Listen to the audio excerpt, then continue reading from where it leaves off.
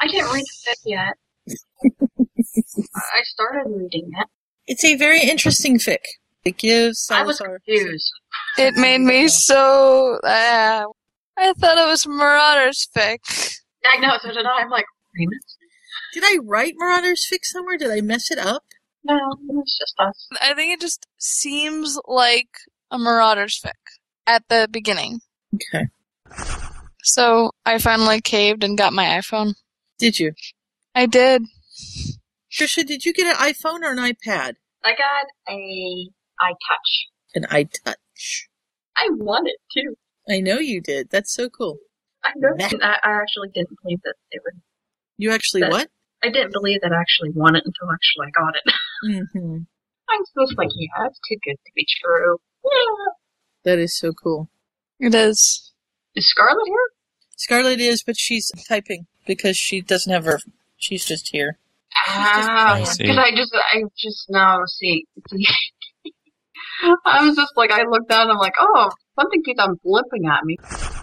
Am I louder now? A little bit, but not very much. Alright, how about now? Yeah. Okay. Mm-hmm. You sound okay. It's just like you're speaking through a tube. You sound like you're in the closet. You're in the drawer. I'm in the drawer! I'm sorry, this whole new thing is so weird to me. Oh, that's right. You're on a new computer, too. Uh-huh. What kind of computer is it? It's, a Dell. It's a Studio. So far, it's been really freaking... well, my last computer was a piece of shit. So this is like anything is better. That's cool. I love how Scarlett has a Ravenclaw crest on her Skype icon, just to balance us all off. Is that what that is? Because I can't see, because, my site is less than perfect. It's got sort of a fractal brown background, but then there's the Ravenclaw crest on the front. Who wants to start this? I don't know. Did we have someone who recommended it particularly, or? P.S. Ah, well, she's not here, so anybody. And we need to say it is what number it is, because So long as we do the thing where, like, for Thursday, April 22nd, it's episode 123 of Potterfic. Well, that kind of thing. Yeah. If we put that in the intro, that works too. Okay. April 42nd? Yeah, April 42nd, yep. That's what you wanted to say. You never know. I thought that was really good. I'm not sure how you get there, but eventually it will be April 42nd somewhere. Yep. For Monday, April 4th, 2011, this is episode 121 of Potterfic Weekly. Not as cool a number, though. Hey Ron, the next time. In this episode, we feature typically Puffwanian on-topic discussion. Not only entertaining, but educational as well. I can touch my toes to the faucet. I can turn on the sink with my feet. It's like the Manhattan Project. Don't take offense to this, guys, but you guys are the most dysfunctional of the people. No, they're not! We'll always laugh before the end. Potterfic Weekly, where the story never ends. Welcome back to Potterfic Weekly, the Peon edition. I am Kat, also known as Lassie Lupin on the forums. I'm Scott. I'm Sue. I'm Trisha. And we have Scarlett duct taped in the corner. Yet again. Yep, we like Scarlett duct taped in the corner. She can make great comments, but she's quiet about it. And we can ignore her if we choose. Even when she tries to... So she is hitting you all over the head right now, Yeah. so I noticed that. Eventually, she will get a headset and be able to record with us. Today, Anyway, yes. we are going to be talking about a Founders fic called Moon and Stone. It's by Andrea13 and... Oh, I don't even know. Stephanie Corey, or Core. I'm not sure how she pronounces the last name, but the first name would be Persephone. Andrea is the one who wrote the Thinking Cap series that we covered last season when we were still peons. And Persephone is one of her most prolific reviewers on that series. And so now they've gotten together and written a whole full-length founder fic, which is kind of exciting. It is. And I kind of like the premise of this. And we're going to jump right in and start with it. So we have Salazar waking up, apparently at night, and he is laying on the stone cold floor of something, and there's something over him, and he's very, very cold, and he realizes that he's been caught, and we find out that he's a werewolf. Mm-hmm. Which You don't even know it's Salazar for the first several paragraphs. it made me so angry. For some reason, I wasn't paying attention to the summary in the peon room, and when I was copying it to my text reader, I was talking to you guys, so I wasn't paying attention to what I was copying. So I thought it was a Marauder era fic, and that's why I signed up for this, because I'm like, I love Marauder era. I'm so excited for the podcast. I don't really delve into Founders, because I find it kind of a very tough needle of thread, and a lot of authors don't do it to my specification, so I don't even go there. So when I was like, okay, there's a werewolf on the floor. Ooh, this is good. And there were people talking, and then I was like, oh, this is Founders. Shoot. And then there was much swearing going on with that one. Aw. I did the same thing. Well, thanks And I'm for like, sticking why is he through with hiss- us anyway. I was just like, why is he hissing? And I'm like, wait a minute, this is not him. Mm-hmm. 2 Lupin fans, and you teased us. You did. It was sad. It's in the summary. It says, I didn't read the summary. Yeah, neither did I. legends always have a basis in fact, but sometimes they change so much as to be unrecognizable. Return to the time of Hogwarts' founding and discover the truth behind the Chamber of Secrets and the first werewolf at Hogwarts. It starts out with him lying on this floor, and he's been trapped. He's got a silver net that's over top of him, and there's a woman who's talking to him. She's wondered when he was going to wake up, and he's being raspy and sarcastic because it's the day after a full moon, and he is convinced that they're probably going to kill him. Right. Now, I was a little confused by this because most of the fics that I've read dealing with silver and werewolves, contact with silver is like a 3rd-degree burn. So I was like, why would they put a net of, like, wouldn't that kill him? Like, if you were confined, I understand, like, a silver cage, but, like, from what I understood, this was, like, a net. Well, the way I see it is that it's a silver net, but it would be like a cage, so it's not resting on him. We find out a little bit further on that they feel him coming, that Godric can feel him coming, and so they have a few minutes to prepare, but not very long, before he's upon them. And the fastest thing that they could come up with was this enclosure of silver that they have on him. So I don't think it's actually resting on him, although it has affected him in that it's really sapped his strength even more than usual. It describes it as being made of silver cords, and they're sort of sunk into the stone that he's on. So it is self-supporting. It's not sagging onto him. But we haven't heard in this what exactly silver does to them anyway. It's just that he flinches when he sees actual silver. And at one point, when the woman who turns out to be Helga is releasing this net, the ends of the cords kind of skitter over him, and it doesn't describe them burning or anything, just that he sort of ducks as this happens. So we don't actually know what silver would do to him, just that it does have some sort of effect. Right.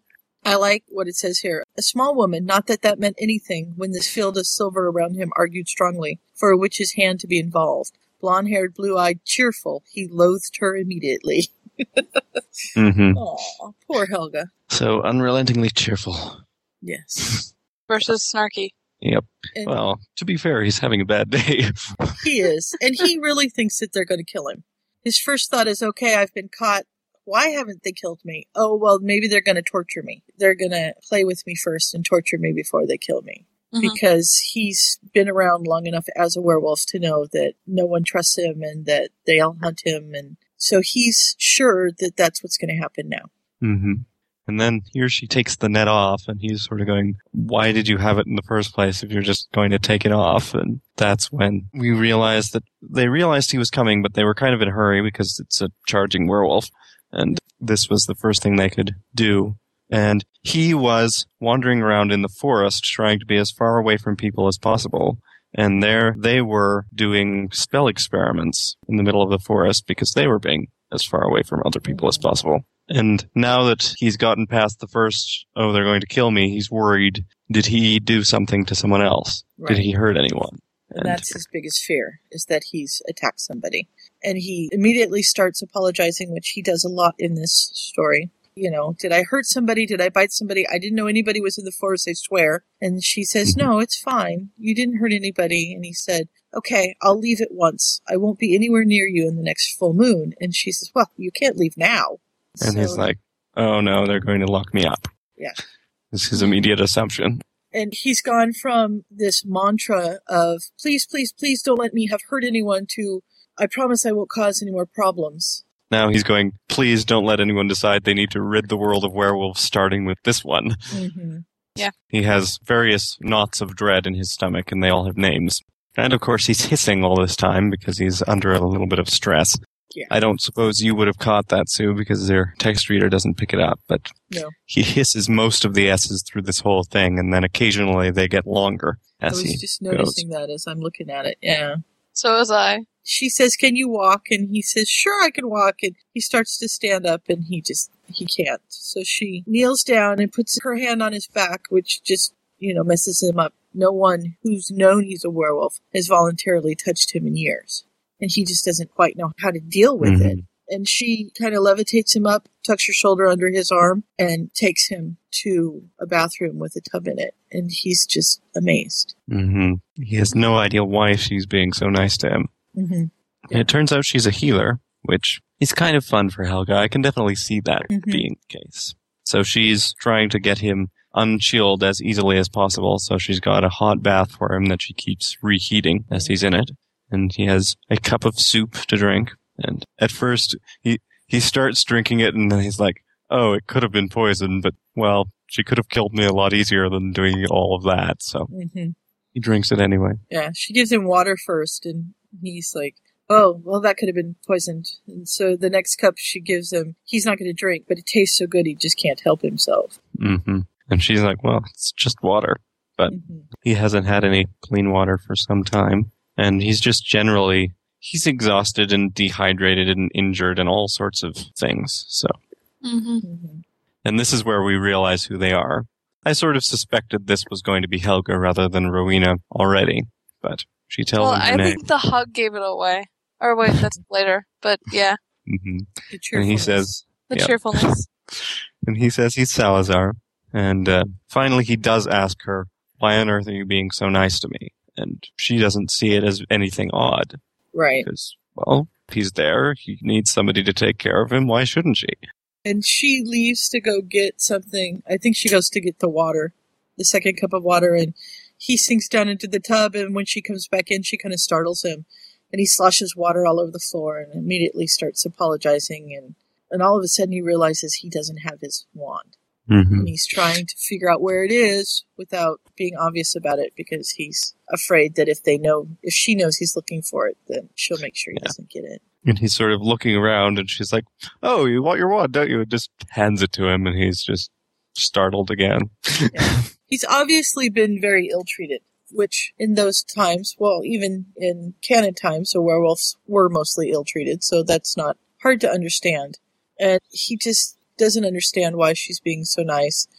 And she says, you don't deserve what happened to you. You obviously are concerned about biting other people, because he's apologized all over himself and has said that he was only there because he didn't think there were other people there. And at this point he says, and put somebody else through this? I would never do that. So she knows that he's not one of the werewolves that goes around trying to bite people. And she says, well, you're perfectly normal, except for this one day. Why should I be afraid? And it comes out later that she is just a little bit afraid of him, but she's also made of stern stuff, and she just works through her fear, and she's a healer. She takes care of him. That's what she does.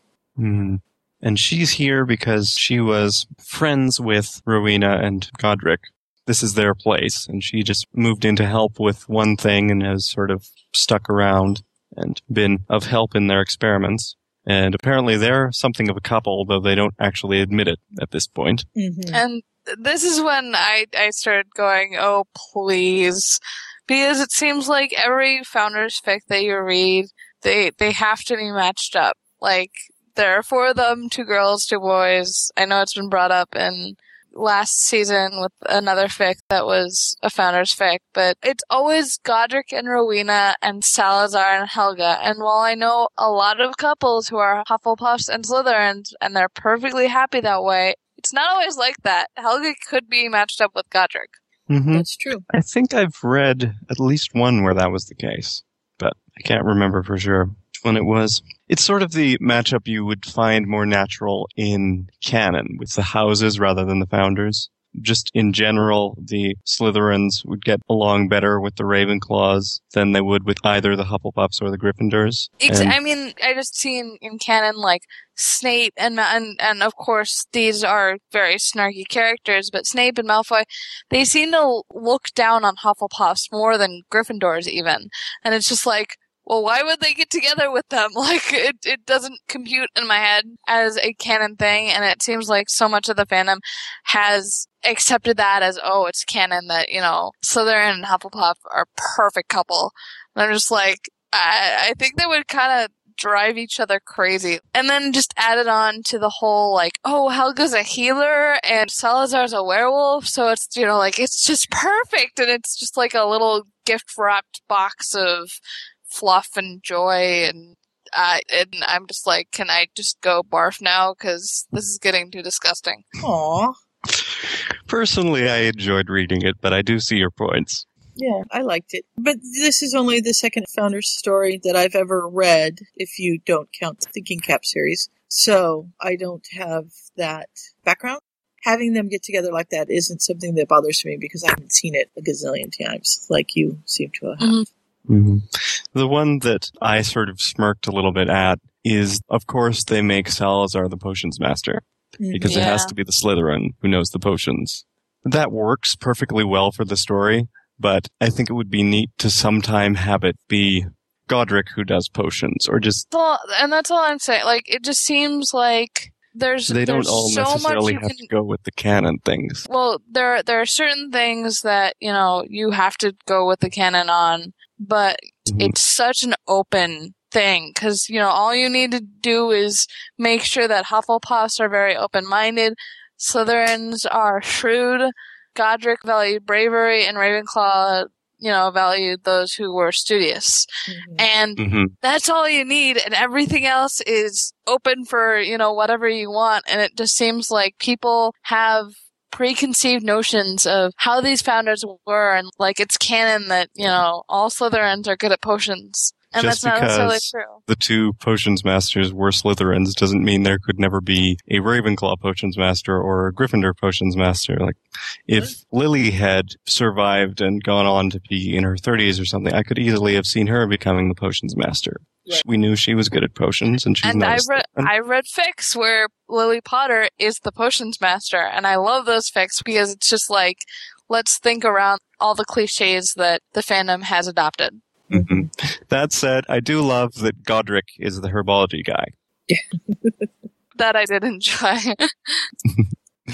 That's the other thing. It's not necessarily Helga who does plants. Yeah. So he still thinks that he's going to be caged, because at one point he said, I'll leave, and she said, you can't leave now, meaning because you're sick and hurt. But he takes it that he's going to be kept and he's going to be caged. And part of him is upset about that, and part of him says, well, at least they seem nice and they'll feed me, and maybe I'll just have a nice cage to live in. And that way, at least I know I'll never bite somebody. And so she takes him to his room, and he again is just flabbergasted because she's taken him to a very nice room. Albeit a little strange because the chair acts like a dog and comes up and pants next to him just about. Because apparently Rowena's been experimenting. It's the Beauty and the Beast chair. It is. No, that's exactly what I said. Wasn't that an ottoman? But yeah. Yeah, it was an ottoman. With the family dog. No, not the master's chair. I'm not seeing this. I am not seeing this. Well, hello there, boy.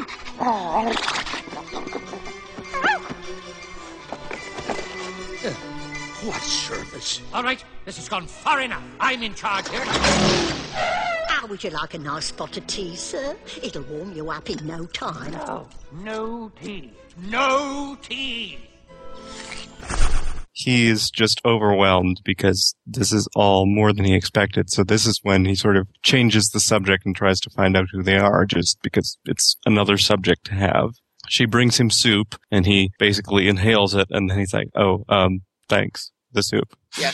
And I don't know what it is she was going to cast, or if she just happened to have her wand in her hand when she was coming to retrieve the soup bowl, and he was kind of fighting not to flinch because she's pointing a wand at him. Mm-hmm. Yeah, he's definitely... It's not the I don't know if you Salazar can that call I'm it thinking. post-traumatic stress because he's still suffering traumatic stress every month, but it's the same kind of thing. Yeah. What did you say, Tricia? The Salazar is just not what I expect. He No. reminded, honestly, even after like this entire way through, he reminded me of Remus. Mm-hmm.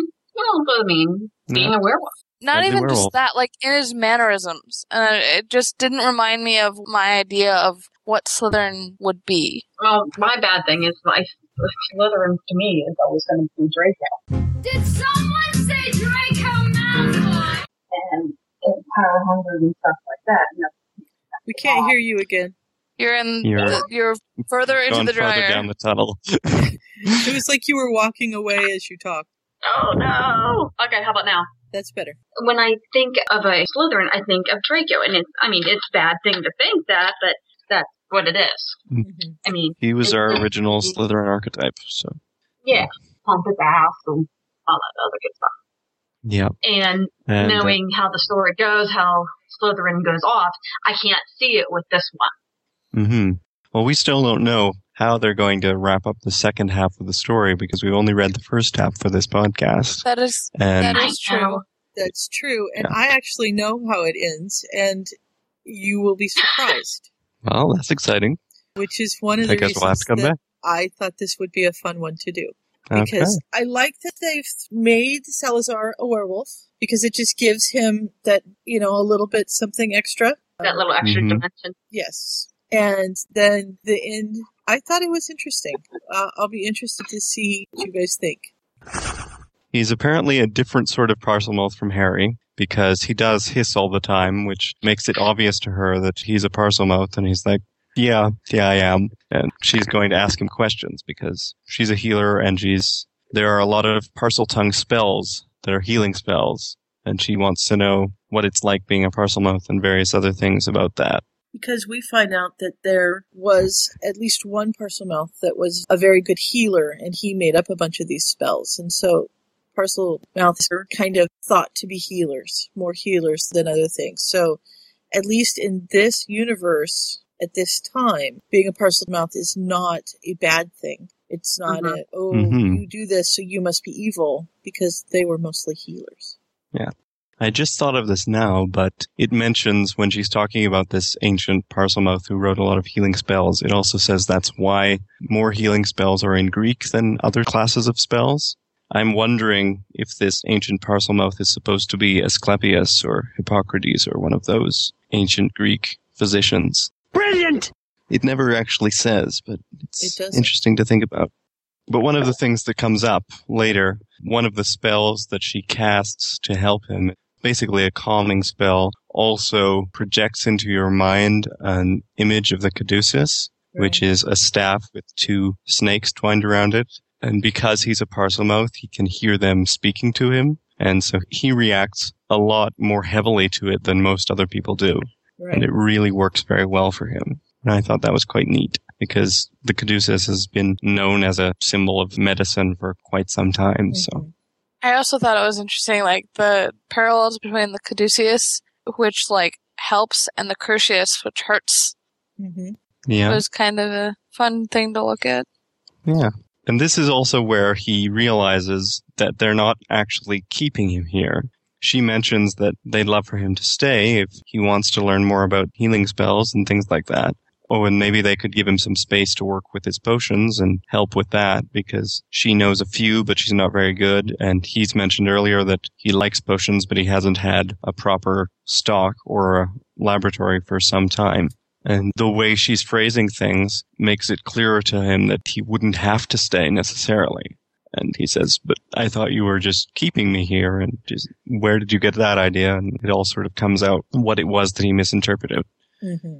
And he finally kind of settles down to sleep and she goes out to finish her chores and runs across Rowena, and Godric and says, oh, he woke up and he's mostly healed and bathed and fed and he looks better and he's actually rather sweet. You know? And, Yes. Such a Hufflepuff. What the hell is a Hufflepuff? Yeah. And the bit that Kat mentioned that we skipped over a little bit earlier is she offers for him to come back for the full moon so there wouldn't be any risk if he was still leaving. And he basically breaks down and she hugs him. Mm-hmm. So can tell she's a Hufflepuff. Yes. Yeah. And we're the House he of hugs Hugs. back, and then he has to leave off a little bit because he doesn't know his own strength or isn't paying attention. And she has to breathe, details. Yeah. And he, of course, is very, I'm sorry, I didn't mean to hurt you. He does apologize a lot in this. It gets actually to the point where I was like, okay, I'm tired of this. But Yeah, he reminds me of, I don't know, who is it he's reminding me of there? Harry? Possibly Harry. I was thinking maybe Neville in some fics as well. But, I think it's some of the Harry ones where he's been more abused than usual and he just keeps apologizing all the time. Mm-hmm. And it might not even be a fic, but there's something that I'm remembering where they do the line, like he keeps saying, I'm sorry, and he's like, stop apologizing, and they say, I'm sorry. It's like, no apologizing for apologizing, and yeah. Yeah. Just goes on. But anyway, yes, she meets up with Godric and Rowena and sort of compares notes. Yeah, and Helga says that she'd love to have him stay around because she can do potions, but she's not very good at them, and he could probably do what would take her 3 days in a day, or a part of a day, and it would be just wonderful to have him.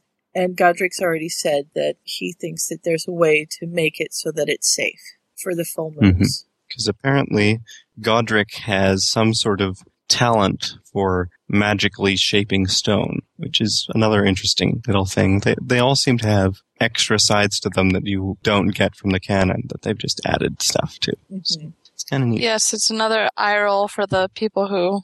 I'm sorry, I just had such trouble with oh yeah, so there's a werewolf and now we have to figure out how to keep us out of danger. Oh, well, Godric can shape stone, so it's all good. Yeah, well, later on, I don't want to spoil things, but later on he does things with the shaping stone that fits in with canon, and you have to just, or at least I was like, okay, this is cool. I like how they manipulated this so that it fit with canon. It gives it a reason for them to have a giant castle for 2 people before they start taking students or anything, because he's just been playing around with doing all the stone stuff. Mm-hmm. This is his hobby, working with stone. So he's made them a giant castle. Yeah, and I don't know. My feeling is that it's this area. It's the stone in this area that he can work with. So, and I don't know if this is true or not, but it's just kind of the feeling that I got, that there's something alive about the stone, and that's why he can work with it, and that's why Hogwarts Castle seems to kind of be alive. Staircases and everything. Right, the moving staircases and all of that stuff, and it just seems to me that there's something in... So he's channeling this magic that goes through the stone. I don't know if he's imparting part of himself, or if it was just the area that they found where it was kind of alive or what, but that was kind of the impression that I got. Yeah. And I was mean, kind of I like it could almost go the other way too. That because he's been doing so much and shaping all this stone by magic rather than stacking blocks of stone, because it's all been done that way, Hogwarts becomes sort of semi-sentient so he in the end. uses it. And Yeah, so I mean, his old to some extent, hut off somewhere else would be the same way, but just smaller. That makes sense. Go, Kat. Okay, so to some extent, I really enjoyed it because so many fics make Godric Gryffindor be able to manipulate fire. I'm not saying this is a bad thing, because, I mean, there are fics that I really love that have this as a factor, but it just seems like somebody introduced it to the fandom, and, everyone was like, ooh, that's a good idea. Godric Gryffindor should control fire, because, I'm not really sure why everyone got crazed by that. So it's refreshing to have someone say, well, he could have another specialty like shaping stone. It just seemed a little I really don't love watching authors move around chess pieces to make a story work, just because I find that a good story means that you don't see the man behind the curtain. Who are you? Oh, I am the great and powerful Wizard of Oz. You are?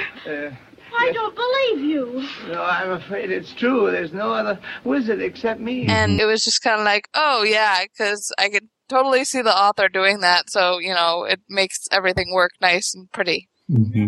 At least they didn't do the same thing to all of them. The usual thing with that would be Godric can control fire, and Rowena does wind, and Helga does plants and earth, and then Slytherin's left with water, and yeah.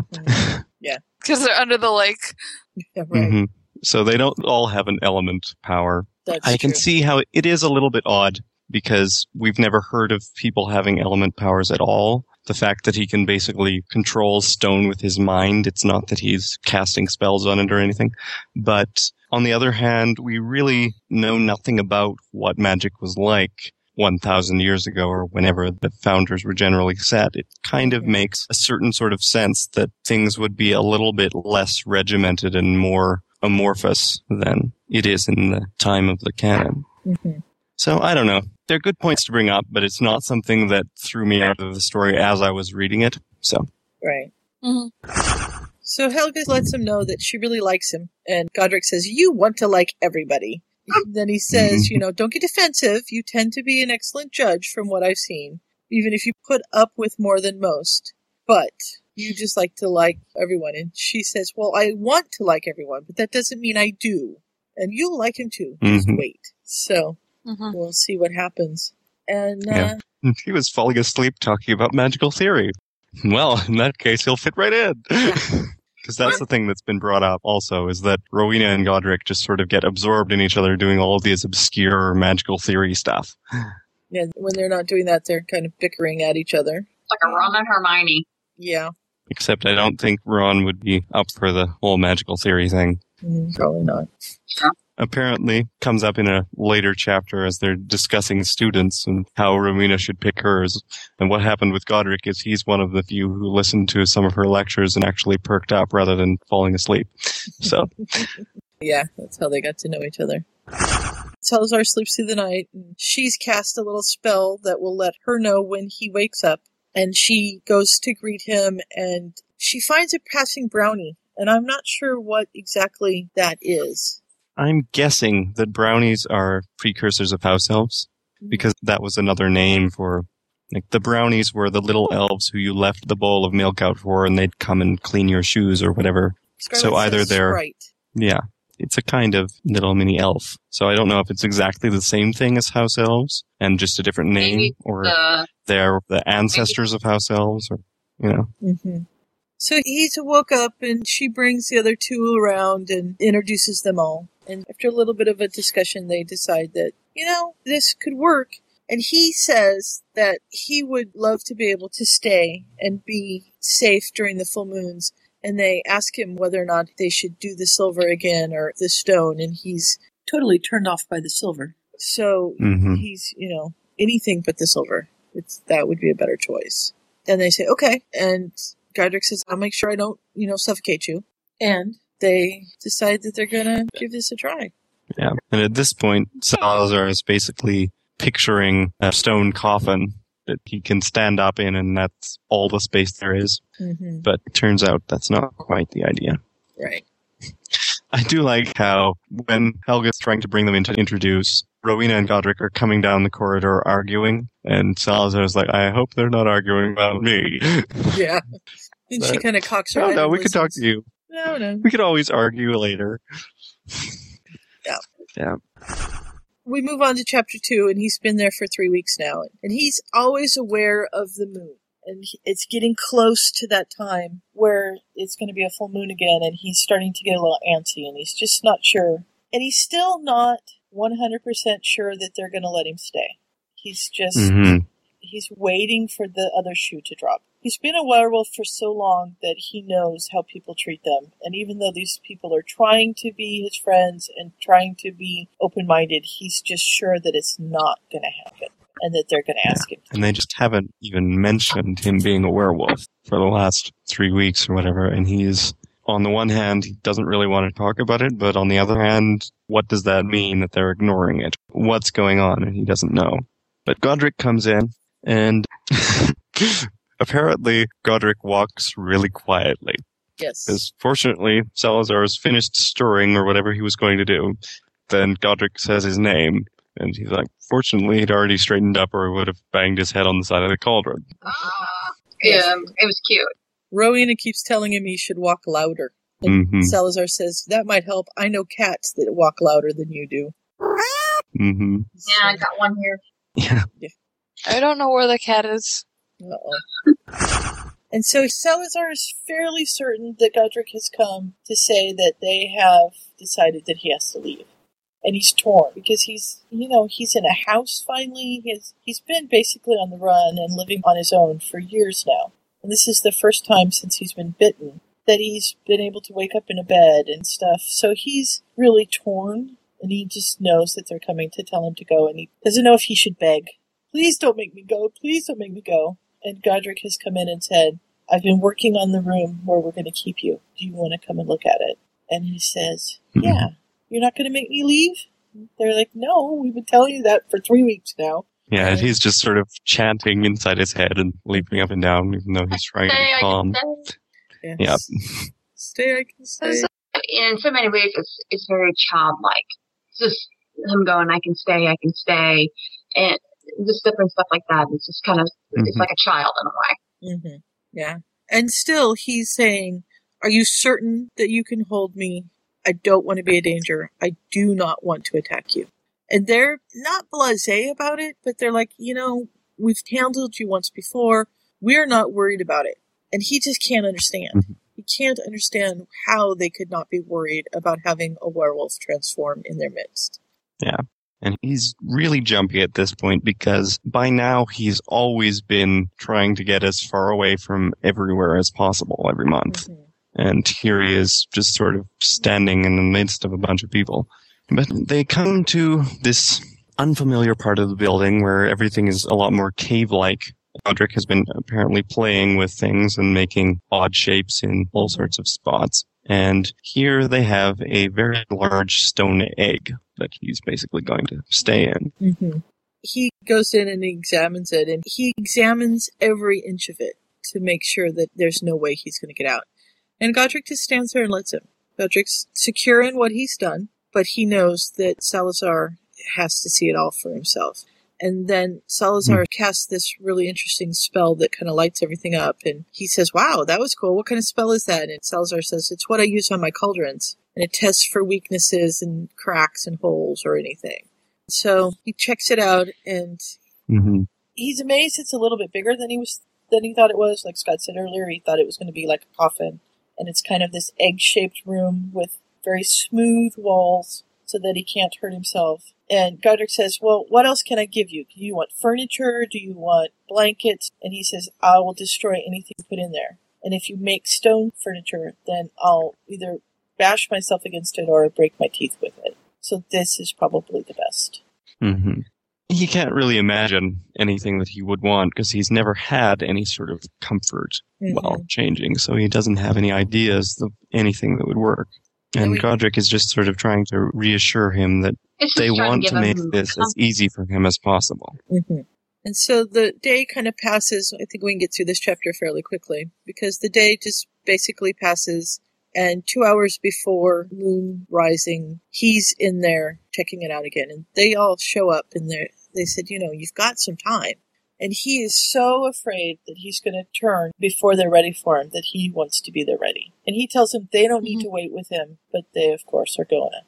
And at the end, when Godric seals him in there, he kind of holds on to him until the very end. And just as he turns, Godric's hand goes through the stone, which has been shrinking around it, and the hole fills in, and he becomes a werewolf, and he can smell them.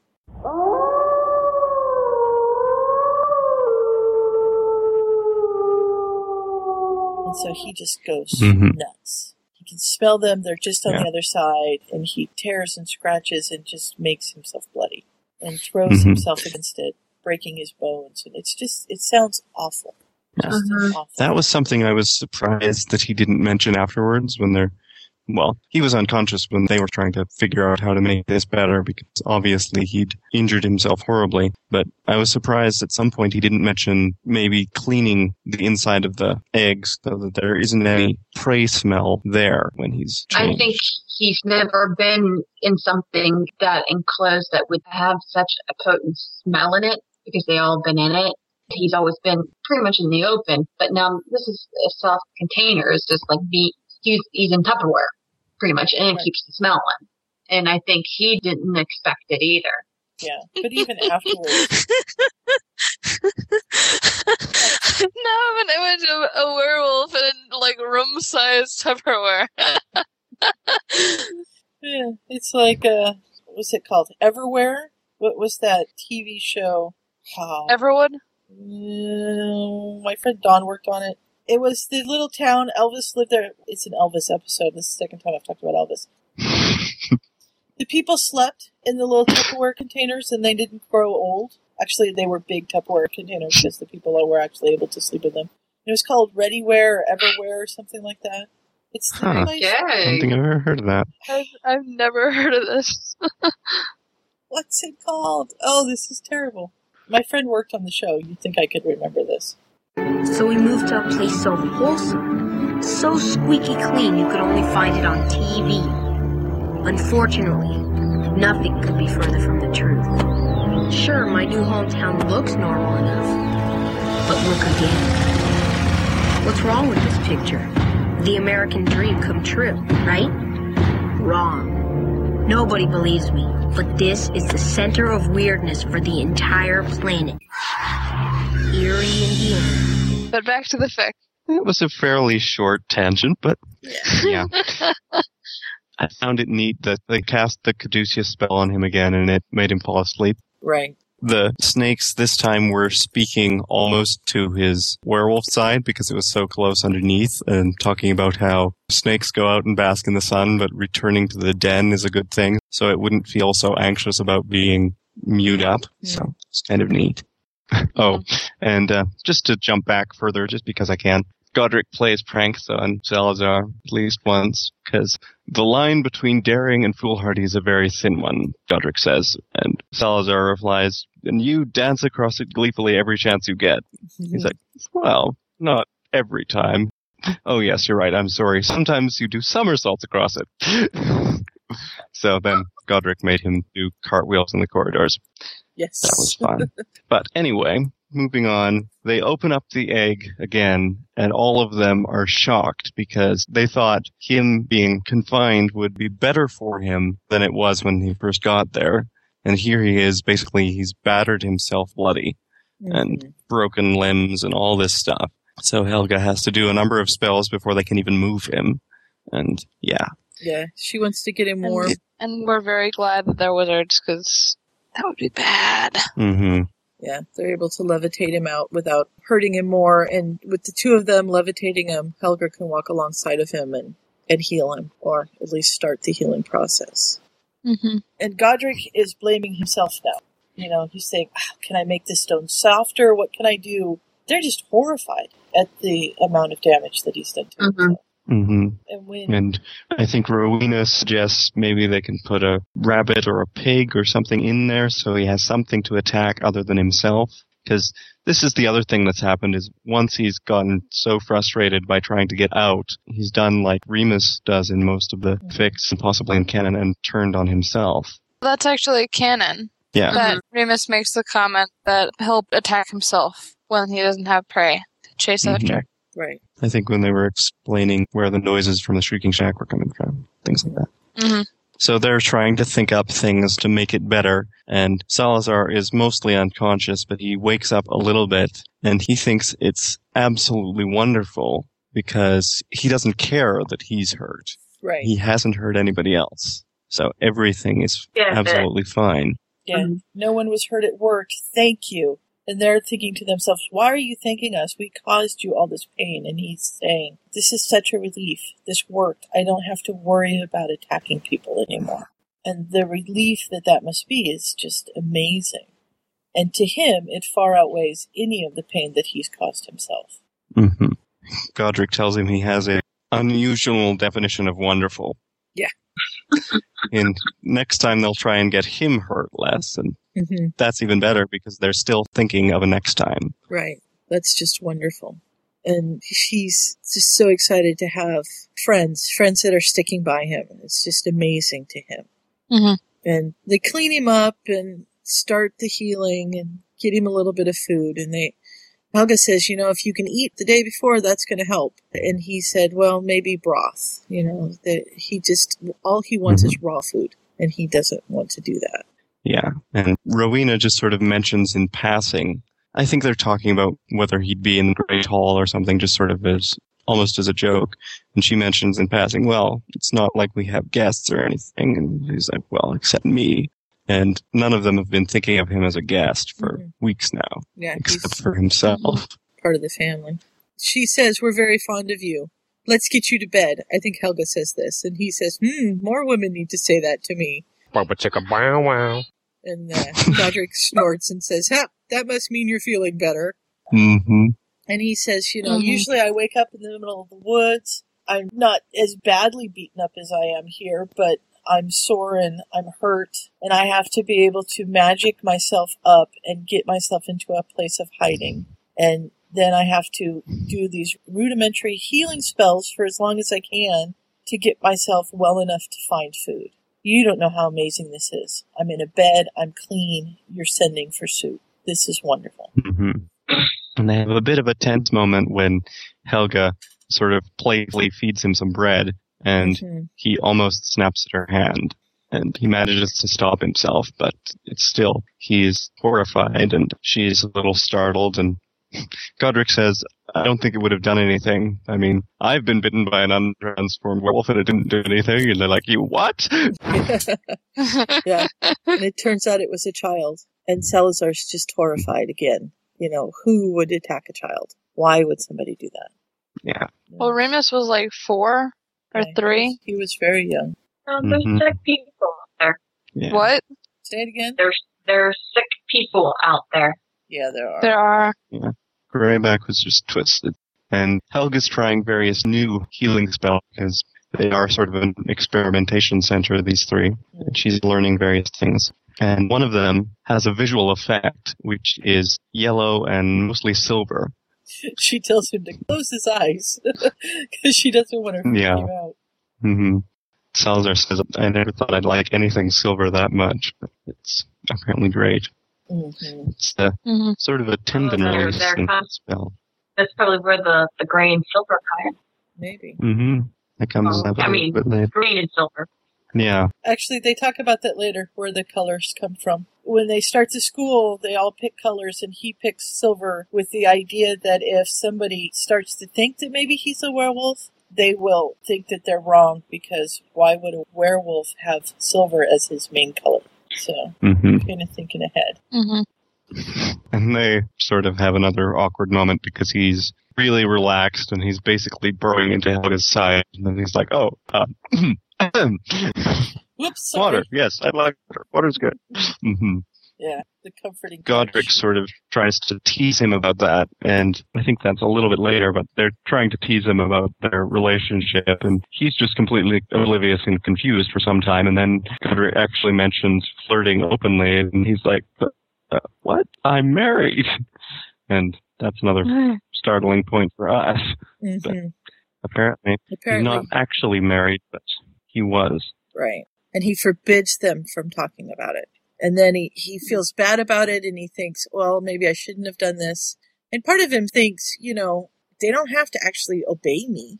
So if they really want to talk about it, they can. I've asked them not to. I've forbidden them to, but, they're their own people, and if they want to, they can. And he's just kind of torn, because he wants to tell them, but at the same time, it's a really painful subject. Mm-hmm. And Rowena is the one that's there when he wakes up. And this is a little bit fortunate because she's the one he was least feeling like he needed to apologize to. Mm-hmm. So it's a little easier for him to start talking to her, I think. Right. And he sort of says some of this stuff that's gone through his mind that night and that morning, that really he was overwrought and he didn't really mean they couldn't ever talk about it. And if they wanted to, they could. There wasn't much for him to say. Yeah. And it turns out that he was married and their home was attacked by a werewolf. And he tried to protect his wife, but all he managed to do was get bitten himself and then not die. Right. And she was killed. And his town blames him for it. They think that he should have been able to do more or at least die. You know, if he couldn't save her, then he could have at least had the good grace to die instead of becoming a monster.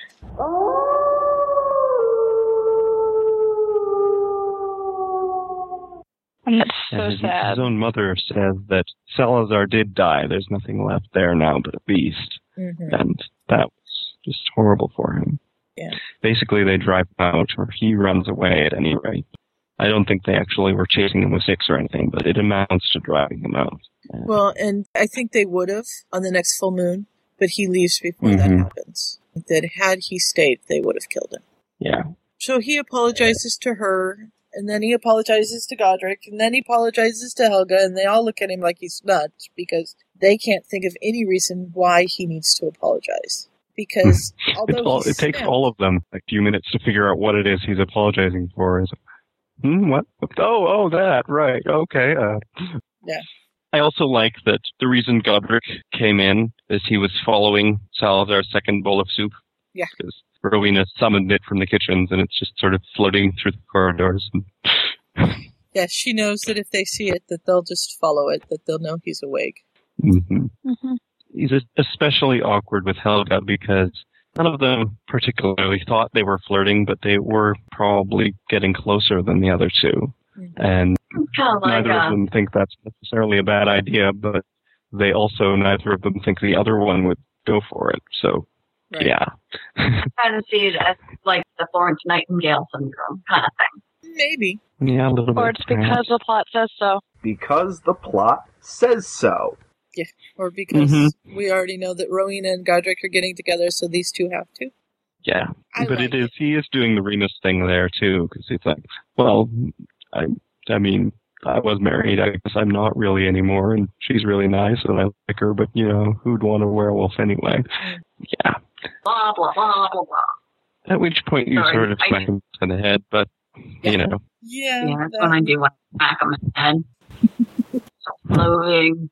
But yes, they have a good talk, and he gets a lot of the stuff that, because he's been on the run for years, but he hasn't really had time to grieve properly for losing his wife and his home and all of that because he's been on the run. Right. So he's a bit like serious that way, and like you were saying, he seems kind of childlike sometimes. I mean, he's a grown man, and it's not quite the same as being in Azkaban where he's completely locked up in his own mind, but he hasn't really had the time for normal life experience and growing up the same way.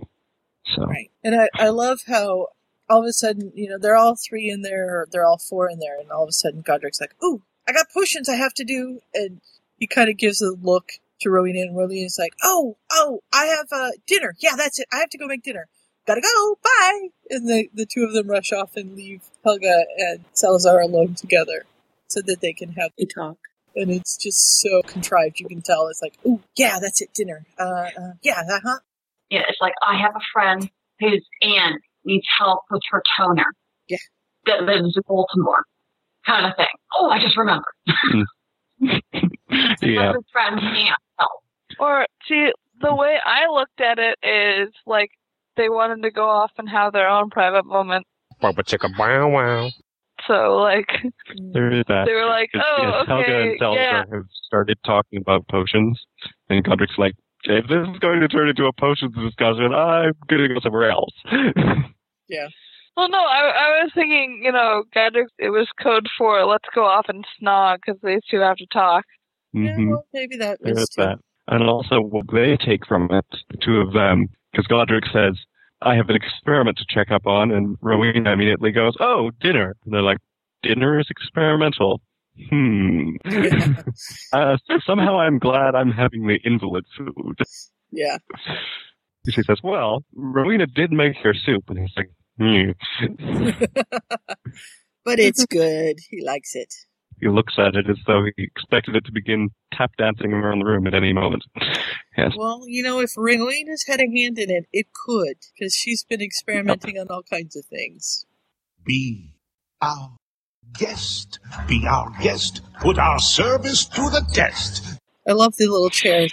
There's a couple of chairs that move around in there, and one is a little more well-behaved than the other. I thought that was great. Mm-hmm. They have a really good conversation. Mm-hmm. And Salazar calls her a very odd woman because she actually listens to people, which is apparently quite strange. Mm-hmm. And that's when he reveals that it's his mother who said some of the most hurtful things. Yeah. I like that he says that he killed his wife. And Helga hesitates and says, you or the werewolf that bit you? And he says, well, it's the same thing. And she says, no. I can't imagine that you failed to save her for lack of trying. And you are still human most of the month anyway.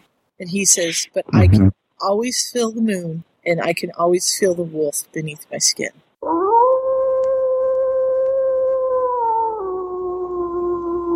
So, I may act human throughout the month, but it's always there.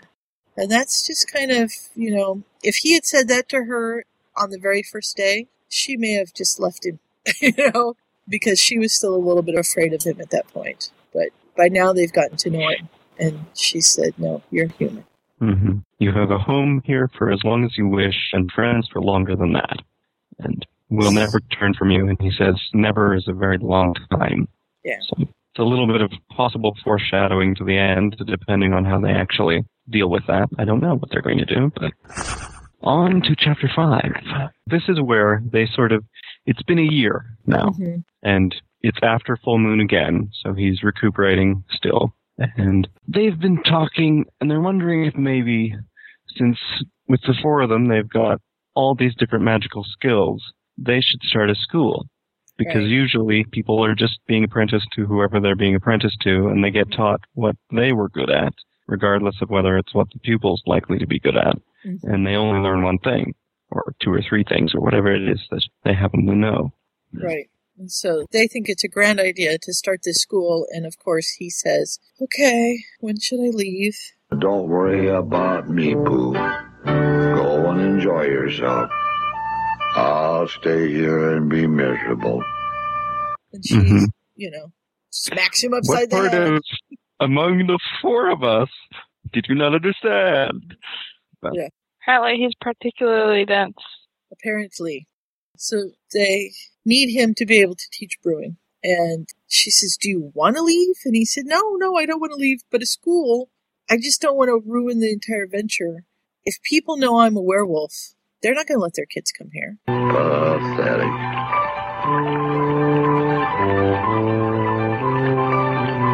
Just as I thought. No better from this side. And she says... He does have a point. Yeah. She says that his friendship's more valuable to them than the school. And if it won't work to have him there, then they won't do the school. But it's something to think about. And he's like, okay, it's something to think about. Yes. And then he says, okay, you can tell Godric and Rowena to stop lurking at the door. Come in. Oh, very well. We weren't lurking. We just happen to be nearby. You don't even try to be plausible, do you? Look, you wouldn't believe me anyway. So, Professor Slytherin, what do you think? Lycanthropic reservations aside, what do you think? Yeah. And he thinks they're all mad. Mm-hmm. Hey, it's the beginning of Poufwa. So it is. Everybody's mad and crazy. But I don't want to go among mad people. Oh, you can't help that. Most everyone's mad here. We just realized that? Wait, what? No, it's not going to go well. Yeah. But this is where they sort of enumerate the ideas that more of them can teach better than just a single apprentice and master. Which makes sense. And so they're trying to sort of divide up who's going to do what. And Salazar can have potions, and Godric will have charms, and Rowena can do all the hard stuff that she tries to convince us is simple. She kind of makes an offended noise, and somebody says, there has to be something Rowena can manage to teach on a basic level. And Godric says she could always take some of the ones who have had decent training. or perk up at her lectures instead of starting to look for an escape route. And she's like, I am still here, you know. And Godric beams at her. Yes, we know. Mm-hmm. And that's where we find out that's what happened with him. She was giving some sort of lecture or talk, and he was interested, and most of the rest of them weren't. And Salazar teasing them a little bit, and he says, you know, if we're going to be teaching a bunch of students, maybe you two should actually get married instead of just sort of pretending you're not all the time, because you aren't fooling us and you're not going to fool them. And Godric's like, yeah, that's a good idea. Double wedding then. Salazar and Helga are like, you? Ew. Helga's like, Salazar, a little help. And Salazar says, you know, it's not a bad idea. And she's like, gulp. Now that's a proposal. Yeah, really. Oh, dude, don't you think? Okay, sorry. Skeptic in the corner. But they talk about it, and yeah, it's kind of what they would like to do. Mm-hmm. Apparently Salazar's been thinking about that, but not something he'd ever felt comfortable actually bringing up, so just as well Godric was being Godric. Right. Knowledge! And he does mention that he's not sure if the lycanthropy can pass on to children. And she says, I don't know either, but you know what? We're going to have plenty of children here if the school goes well. Mm-hmm. Scarlet says we all fell at the looking glass. We are crazy, you know. It's just a little odd. So they really sort of managed to actually get together, even though they've been tiptoeing around each other for a year. And Helga had apparently resigned herself to becoming the crone, and Salazar doesn't think that's ever possible. If this is what all crones look like, they've received a very bad reputation. So we skip off to the first day of school. 20 students are coming, and they've figured out the house thing already because they were having arguments about who they should take. Right. And they're as nervous as the kids are. I mean, they're excited. They're like out on the steps waiting. Are they coming? Are they here yet? Are they here yet? You know, you can see them just like Helga is bouncing. Mm-hmm. Salazar's like, are you bouncing? Well, yes, I think I am. And Salazar has something in his pocket that he keeps kind of playing with, and we find out that he's written a letter to his family to let them know that he's married and that he's basically got a life. And he's going to have one of the people that's coming to deliver the children return it to his family on their way home. Because what they've arranged is that the parents that can are bringing their children, and the parents that can't, they've arranged for people to pick them up, basically. Mm-hmm. And it turns out there's a Muggle-born girl who's come from his hometown of Chester, which still exists. It's one of the capital cities. Well, it's not really a capital, because I don't know how counties actually work in England, but one of the major cities anyway in Cheshire. Right. Which is where the Cheshire Cat would come from. But that's completely neither here nor there. Here we go to the looking glass. Yeah. Oh, you're a cat. A Cheshire cat. So the kids finally arrive, and he's really excited, you can tell, because he's really hissing. I suppose it does. So, and then Godric breaks him up. Break it up, they're here! And here come all the kids, and they're jumping out, and they're like, we're here, we're here, we're here! And then all of a sudden they see the adults standing at the steps, and they're like, stop. And Helga's up there going, they're here, they're here, they're here! You know? Welcome to Hogwarts. She's like, I like that one. I wish I knew which house she was in. It sounds like someone that cheerful can only be yours. So they take him into the Great Hall where the acoustics are much better for talking. And Helga introduces herself and tells that she's teaching transfiguration and healing, and introduces her husband, who's going to be the potions master, and Godric, who's the charms professor, and Rowena, who will be teaching advanced spell work. And they divide them up underneath their banners. And there's still, you know, Hufflepuff only has about 4 students, so there's not very many. With 20 kids, there's not going to be a bunch in each class, but there's enough. And it turns out the Parselmouth among them is in Gryffindor, because she has a Muggle father and Salazar wasn't paying enough attention. Right. According to Godric, anyway. One of the kids says, nobody told us that they had a Parselmouth professor. And Salazar says, all the Hogwarts professors have special skills. And we're going to develop yours. So work diligently. And they all cheer, and the one girl in Gryffindor hisses at him. Mm-hmm. But apparently it's very obvious to them about Parselmouse in this time, or at least Salazar is a particularly obvious one or something, because he hisses all the time. Yeah, I think the Parselmouse hiss. That's just, they just have that elongation on the S sound. That's how you're able to tell them. Part of it, I think, is that they don't have the bad connotation of, like, oh my god, a parcel tongue. They must be evil. Right. Oh, I was saying with Harry didn't realize he's probably never been really around too many snakes, probably in between, probably just like anytime she saw a snake, it would just kind of jump off his head as soon as possible. Mm-hmm. So I don't think he wasn't as practiced. He might understand it because of the magical ability, but it just wasn't happening all the time. Yeah. Scarlet and wrote, as Scarlet says, with Harry it's not natural. He got it from Voldemort instead of inheriting it. Mm-hmm. I don't know if that makes a difference. But. And I mean, if you think about Riddle's mother, what is her name? Gulp or now? Murray. Yeah, gone. I mean, all of them, they were always talking, and most likely, probably, when they did talk in regular English or whatever, the S's probably did carry. It's like having a lisp and stuff like that. Mm-hmm. Mm-hmm. It's like even when a child, say, that lives in a, like in a deaf family but is hearing how they speak will mimic that more than anything. That's true. And it's just like anything else. You probably heard it. Mm-hmm. So they split up to take everybody to their dormitories. Apparently the portraits and things were Godric's idea. He's got the fat lady already. She was there from the beginning, apparently. Yeah. And the bouncy, excited girl is chattering away to everybody, and it turns out she is from Salazar's village. Right. She doesn't immediately say that, but, well, I guess she does because somebody finally breaks in to ask her where she's from. But she's talking about the story and how she's never been in a magic house, and there were magic people in the village, but they didn't talk to them much, and one of them turned into a werewolf and ran away. And she's kind of like Hermione that way. She doesn't breathe much. By Helga's healer reckoning, the poor thing should have passed out from lack of air 3 corridors ago, which might have been an improvement, actually, she reflected, if she was going to keep going on about werewolves. Mm-hmm. Yes. So Helga sort of inserts a few comments about treating werewolves in general, because she had a few before Salazar and doesn't mention him specifically. But that she's healed them, and they're mostly very nice people, except for the one day. And I'm so sorry, I had to roll my eyes at. Like, that just made me completely nuts, because canon is that the Marauders were very forward-thinking and accepting Ramus.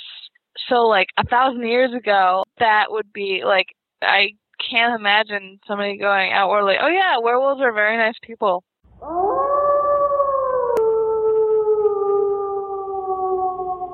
Well, but they've been like that since the beginning. I mean, everyone else that he's come in contact with has tried to kill him, or at least send him on his way. And Helga and Godric and Rowena have all been accepting of him. So I can see that. I can see her saying that. There's a difference between being accepting of a person and shouting it from the rooftops, so to speak. Well, because, true, but on the other hand, she's talking to about 4 kids who are going to be under her as a teacher for the next year, so she has a certain position of authority or whatever to be. And it's Helga, because I wouldn't expect Rowena to say the same thing, even though she also doesn't mind Salazar, but, you know. And she knows that there's a slight possibility that somebody's going to figure this out. And so she's planting the seeds. Not all werewolves are horrible creatures. Not all werewolves are bad all the time, just that one day. You don't have to be afraid of them, except for that one day. So that when or if they do figure this out, at least they have that little seed to go, oh, wait a minute, maybe this isn't going to be so bad. As opposed to, there's a werewolf. Mm-hmm. I can see your point too, Kat. I can kind of see your point. I am the snark of this episode. That's okay. And I like the point they make where they're asking, can't werewolves chew through walls? And Helga's going, well, no, as long as you have good solid stone, it's perfectly fine. And they're like, well, most people's houses actually aren't made of stone. And she's like, oh, right, yes. And has to think about that a little more. because they wouldn't have been at that point. Stone was an expensive thing to have. Who's afraid of the big bad wolf? Big bad wolf, big bad wolf. Who's afraid of the big bad wolf? Open the door and let me in. Not for the hair on my chinny chin chin. I'll huff and I'll puff and I'll blow your house in.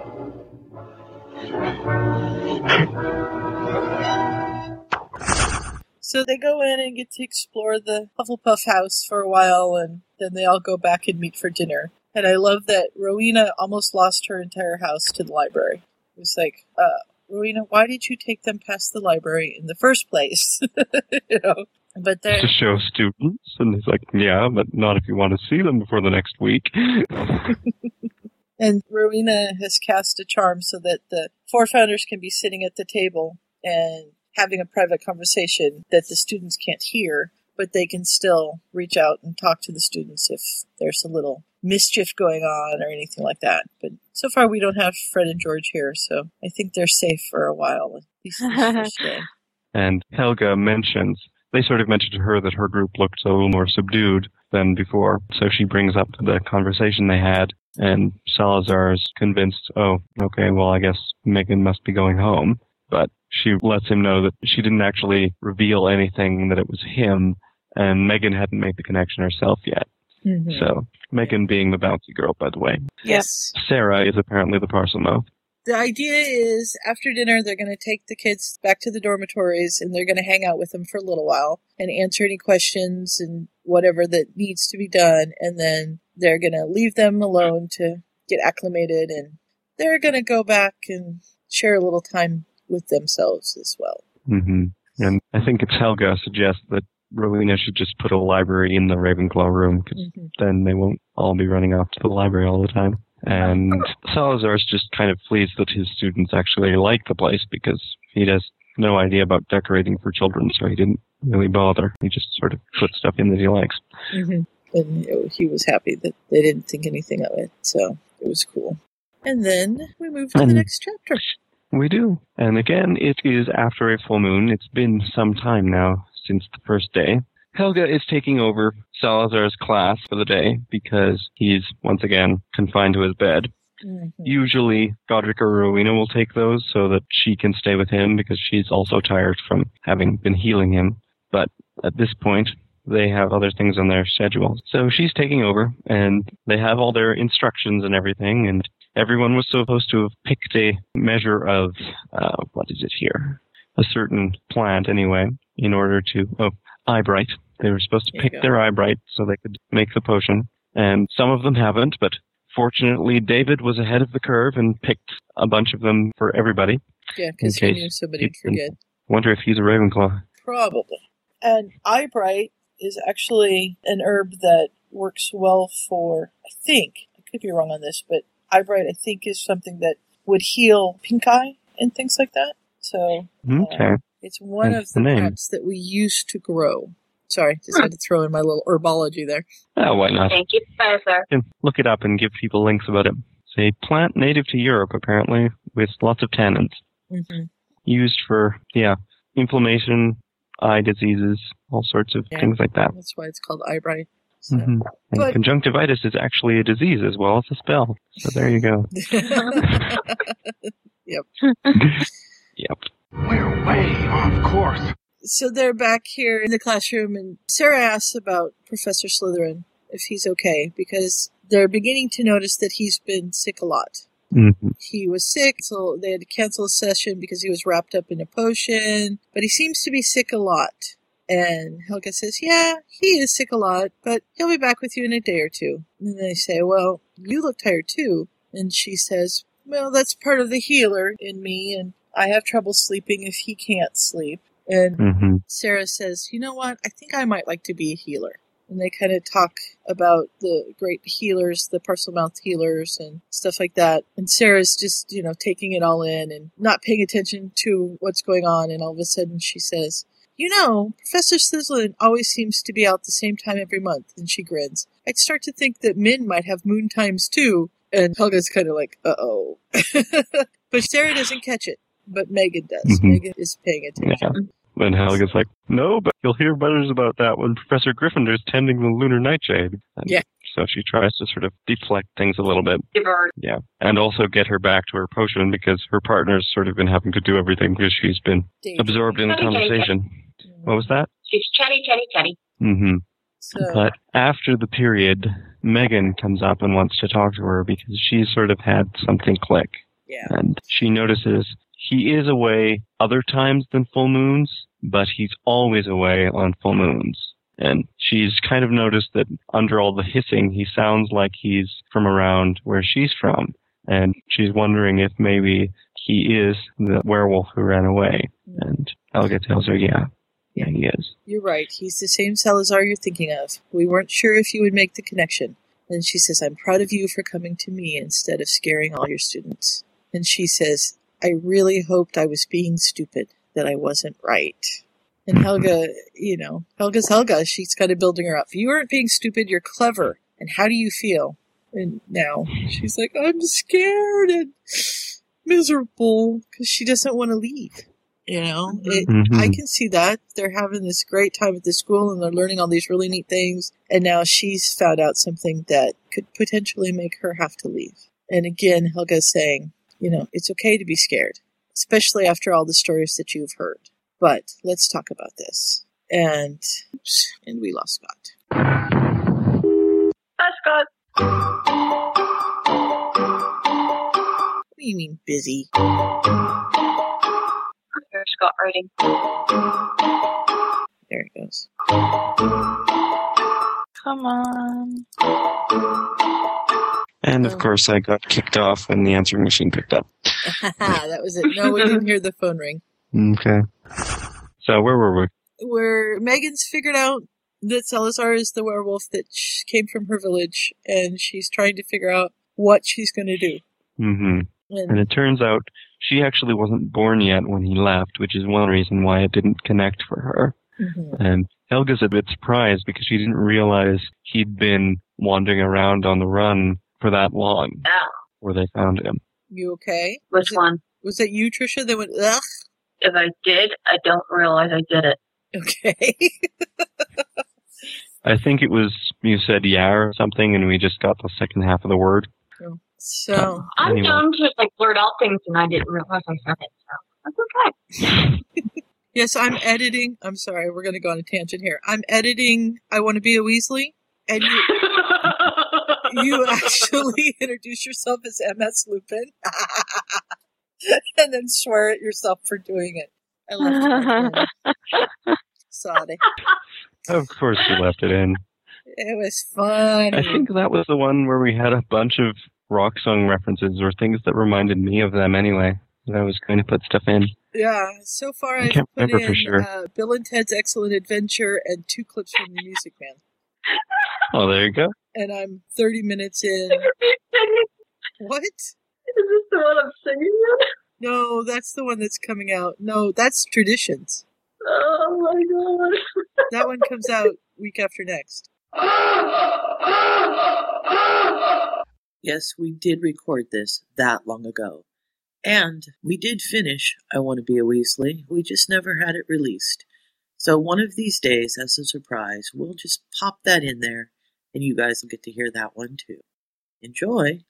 She's sort of talking to Megan about what this means, and she asks her if she remembers what the villagers were planning on doing to Salazar before he left. And that's when it comes out that she wasn't there, and Helga realizes it's been a long time that she's been on the run. Mm-hmm. She brings up they were probably going to kill him, so that's why he left.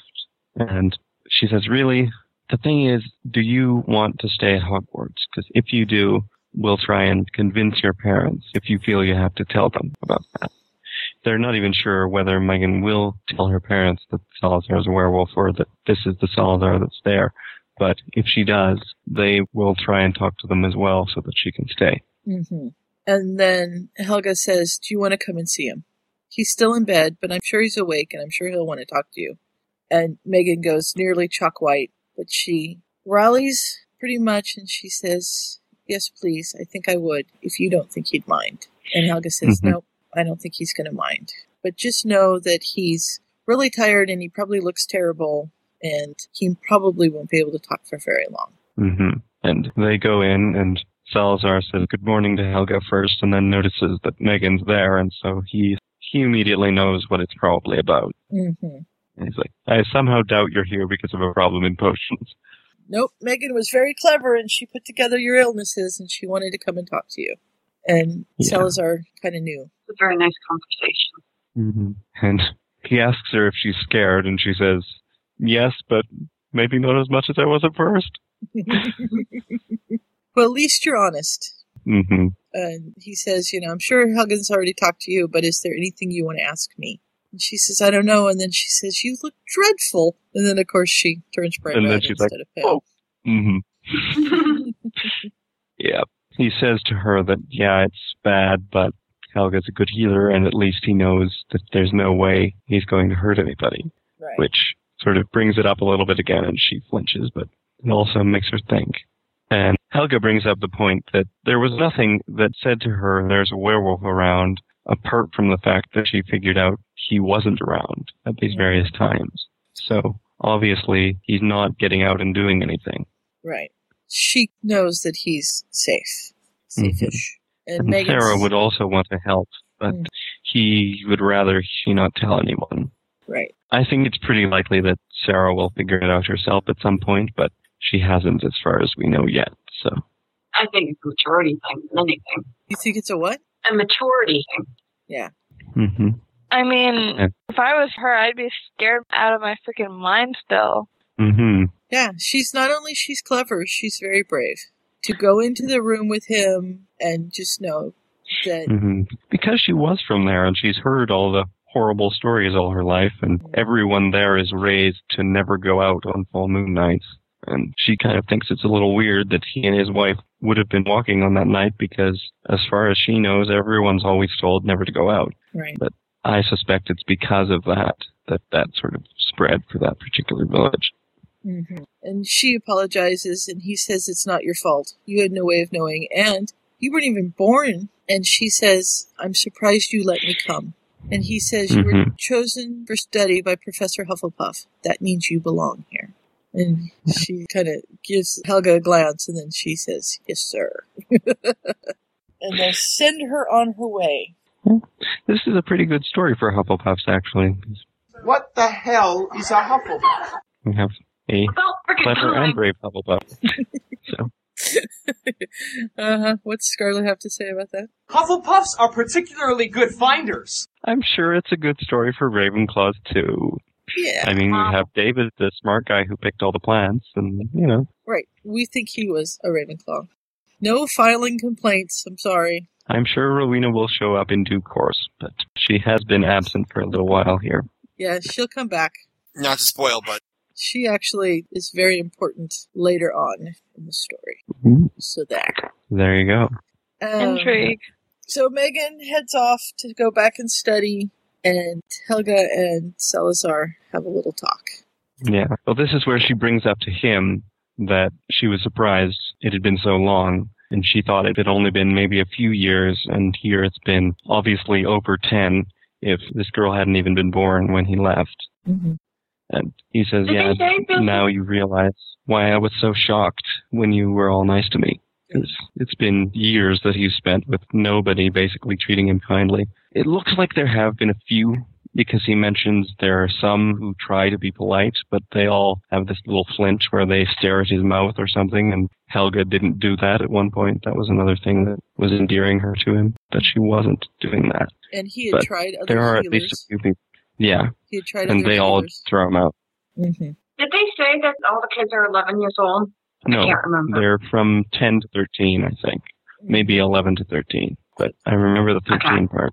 And he brings up the point that there aren't very many truly old werewolves. Not only because they tended to run afoul of hunters, but the transformations take a great deal of energy. And she can tell that because it really seems to sap his strength. Just a little bit more each time, despite all the care that they take. Not to spoil, but... And that's kind of important. Foreshadowing. I didn't even know it was foreshadowing, but there you go. It is 10 to 13, by the way, I checked. So we don't know how they're spread in between that. probably there are a number of them who are in the 11 range, which is why it's sort of settled there, but I don't know. I like this bit, because he says he's sorry about putting them through this every month, and she says, no apologizing. He says, yes, well, no apologizing without actually apologizing. Yeah. Apparently, Besides, he makes it up to her the rest of the month. Yeah. More than, never doubt. And she's crawled in bed with him, and she's starting to fall asleep, and he says, maybe somebody else can take my classes. And she said, there's nobody else around. But I have a little bit of time before the class. And she falls asleep, and I'm left wondering whether or not she woke up to get to class on time, or if that class just didn't have somebody in it. Free period, yay! Starting to consider getting some other teachers in because of this. There's only 4 of them. Even though there's only 20 students, that's still enough to run them around a little bit. Yep. And that they'll get more each is year, the end so of our they're section. going to need some. And as Scott said, and I walked all over it's him, only the first year. this is the end. He tells her to sleep well, and he's falling asleep himself, and we end off for the week. And obviously, as Sue has been dropping intriguing hints, we will all have to come back next week to find out what happens. Yes. Oh, fine. We may even have interesting special guests, but who knows? We're trying. What will happen with that? I'm trying. So, maybe I should have said this at the beginning, but basically the background of finding this story is that while the main podcast was reading A Tale of a Time Long Gone, they decided that that was going to be their canon. And PS said, there have to be other Founders Fics out there that are good, and I'm going to find one. And this is the one that she found. And having... It's even more interesting and coincidental that it's the same authors as our Founder Fics we did while they were doing those. Which we really liked. We liked the banter and everything of the Thinking Cap stories. We liked those a lot. So that was kind of a plus in favor of me pulling this onto the schedule. And I did like the way this ends. I thought it was a very interesting way to pull it off. So I will be very interested to hear what you guys think. You what? Sorry, I'm a really bad, when I read things, like especially books, I read the ending. You read the ending, really? Sneaky. Yes, I read the last page of every book. I know somebody else that does that. First? They read the last page or the last chapter first because they're like Ryan. They like to know how it ends, and they like to see the way that you get to that ending. I just want to know because it's like, I want to know what the ending is. Well, this is awful too. This is how I know a book is really good. If I'm reading it, I'll just when I'm reading a book, if I'm going in there, I'll jump ahead and read 2 or 3 paragraphs, and then I go back to where I was and read because I want to get there. If it's good, I want to get there faster. That's how I know I'm reading a good book. I'm horrible. You're terrible. So, what did you say? Did you like the ending or no? Without giving the ending away. I'm sorry. Say it again. I'm going to read it now. She likes the story enough to jump ahead and read the ending. I gotcha. You're checking it out now. And Kat, I know that you have some reservations about this, but at least in the first 6 chapters, what did you think? It was okay, which is high praise for me. First, I've read a lot of fanfic, and more specifically, I've read a lot of bad fanfic because, in the early days, back in, 02, 03, I would just go on fanfiction.net, scroll down, find a summary that I like and read. Don't do it. It's not good to do that because getting really, really bad fics in there. My first step to me liking a fic is I can read it. I can get through it. It was a struggle for me to get through this one, but I got through it. So we'll see. I'm a little wary of the fact that Salazar doesn't seem Slytherin enough for me to be a Slytherin, which is ironic. But I just see him as Remus Lupin. And then my other big thing is this really seems like it was set in the modern day or the 1970s.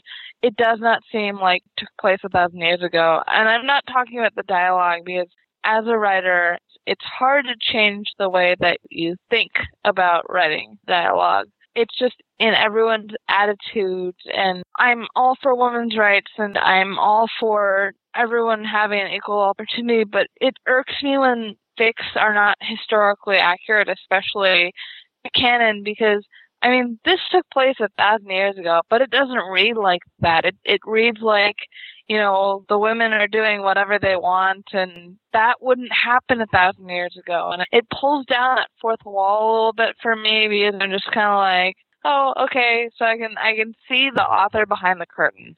And as I said, I don't like it when I can see the author behind the curtain. That makes sense. Mm-hmm.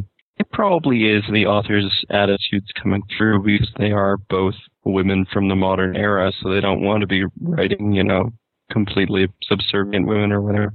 And that wouldn't be interesting to read either, but it's harder to find the balance there as well. Yeah, I don't know what they should change to make that different. I mean, part of it, I think, there would be difference anyway among the magical community, just because there's no physical strength component. Witches can cast spells just as well or better than any wizard, as long as they learn how. True. So I don't really agree with that, because I can see how it wouldn't necessarily have shown up as much, because the Muggle attitudes would still be there as well. That's their environment. So, you know, I can see your point, but I mean, I know a lot of people who make that argument that women in the magical community, it could be different. It could be that they have always been equal. But, I mean, look at Murop in the 6th book, when we're looking back on the 1930s. And I know it was an extreme example, but it's hard to be like, oh, okay, yeah, so this is an automatic thing. Yeah, there was certainly patriarchy and oppression and such in the wizarding world as well. So they're an exceptional example. They're not the rule for their time and place, but because of their situation, they have a certain amount of freedom that way anyway, because it's just the three of them. They're just all in their castle. Okay, so I am willing to accept that these two women are the exception of the rule. It seems like a lot of their students are young girls, which would never happen. Mm-hmm. Yeah, I don't know. It's a very valid point, and I can see what you mean there.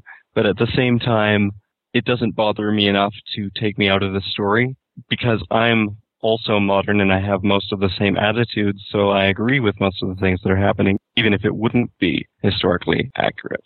I mean, I like to have historical accuracy in things. I always enjoy that when someone has gone to the trouble to research and has obviously gotten things right. But it's not something that I immediately thought of as being a problem.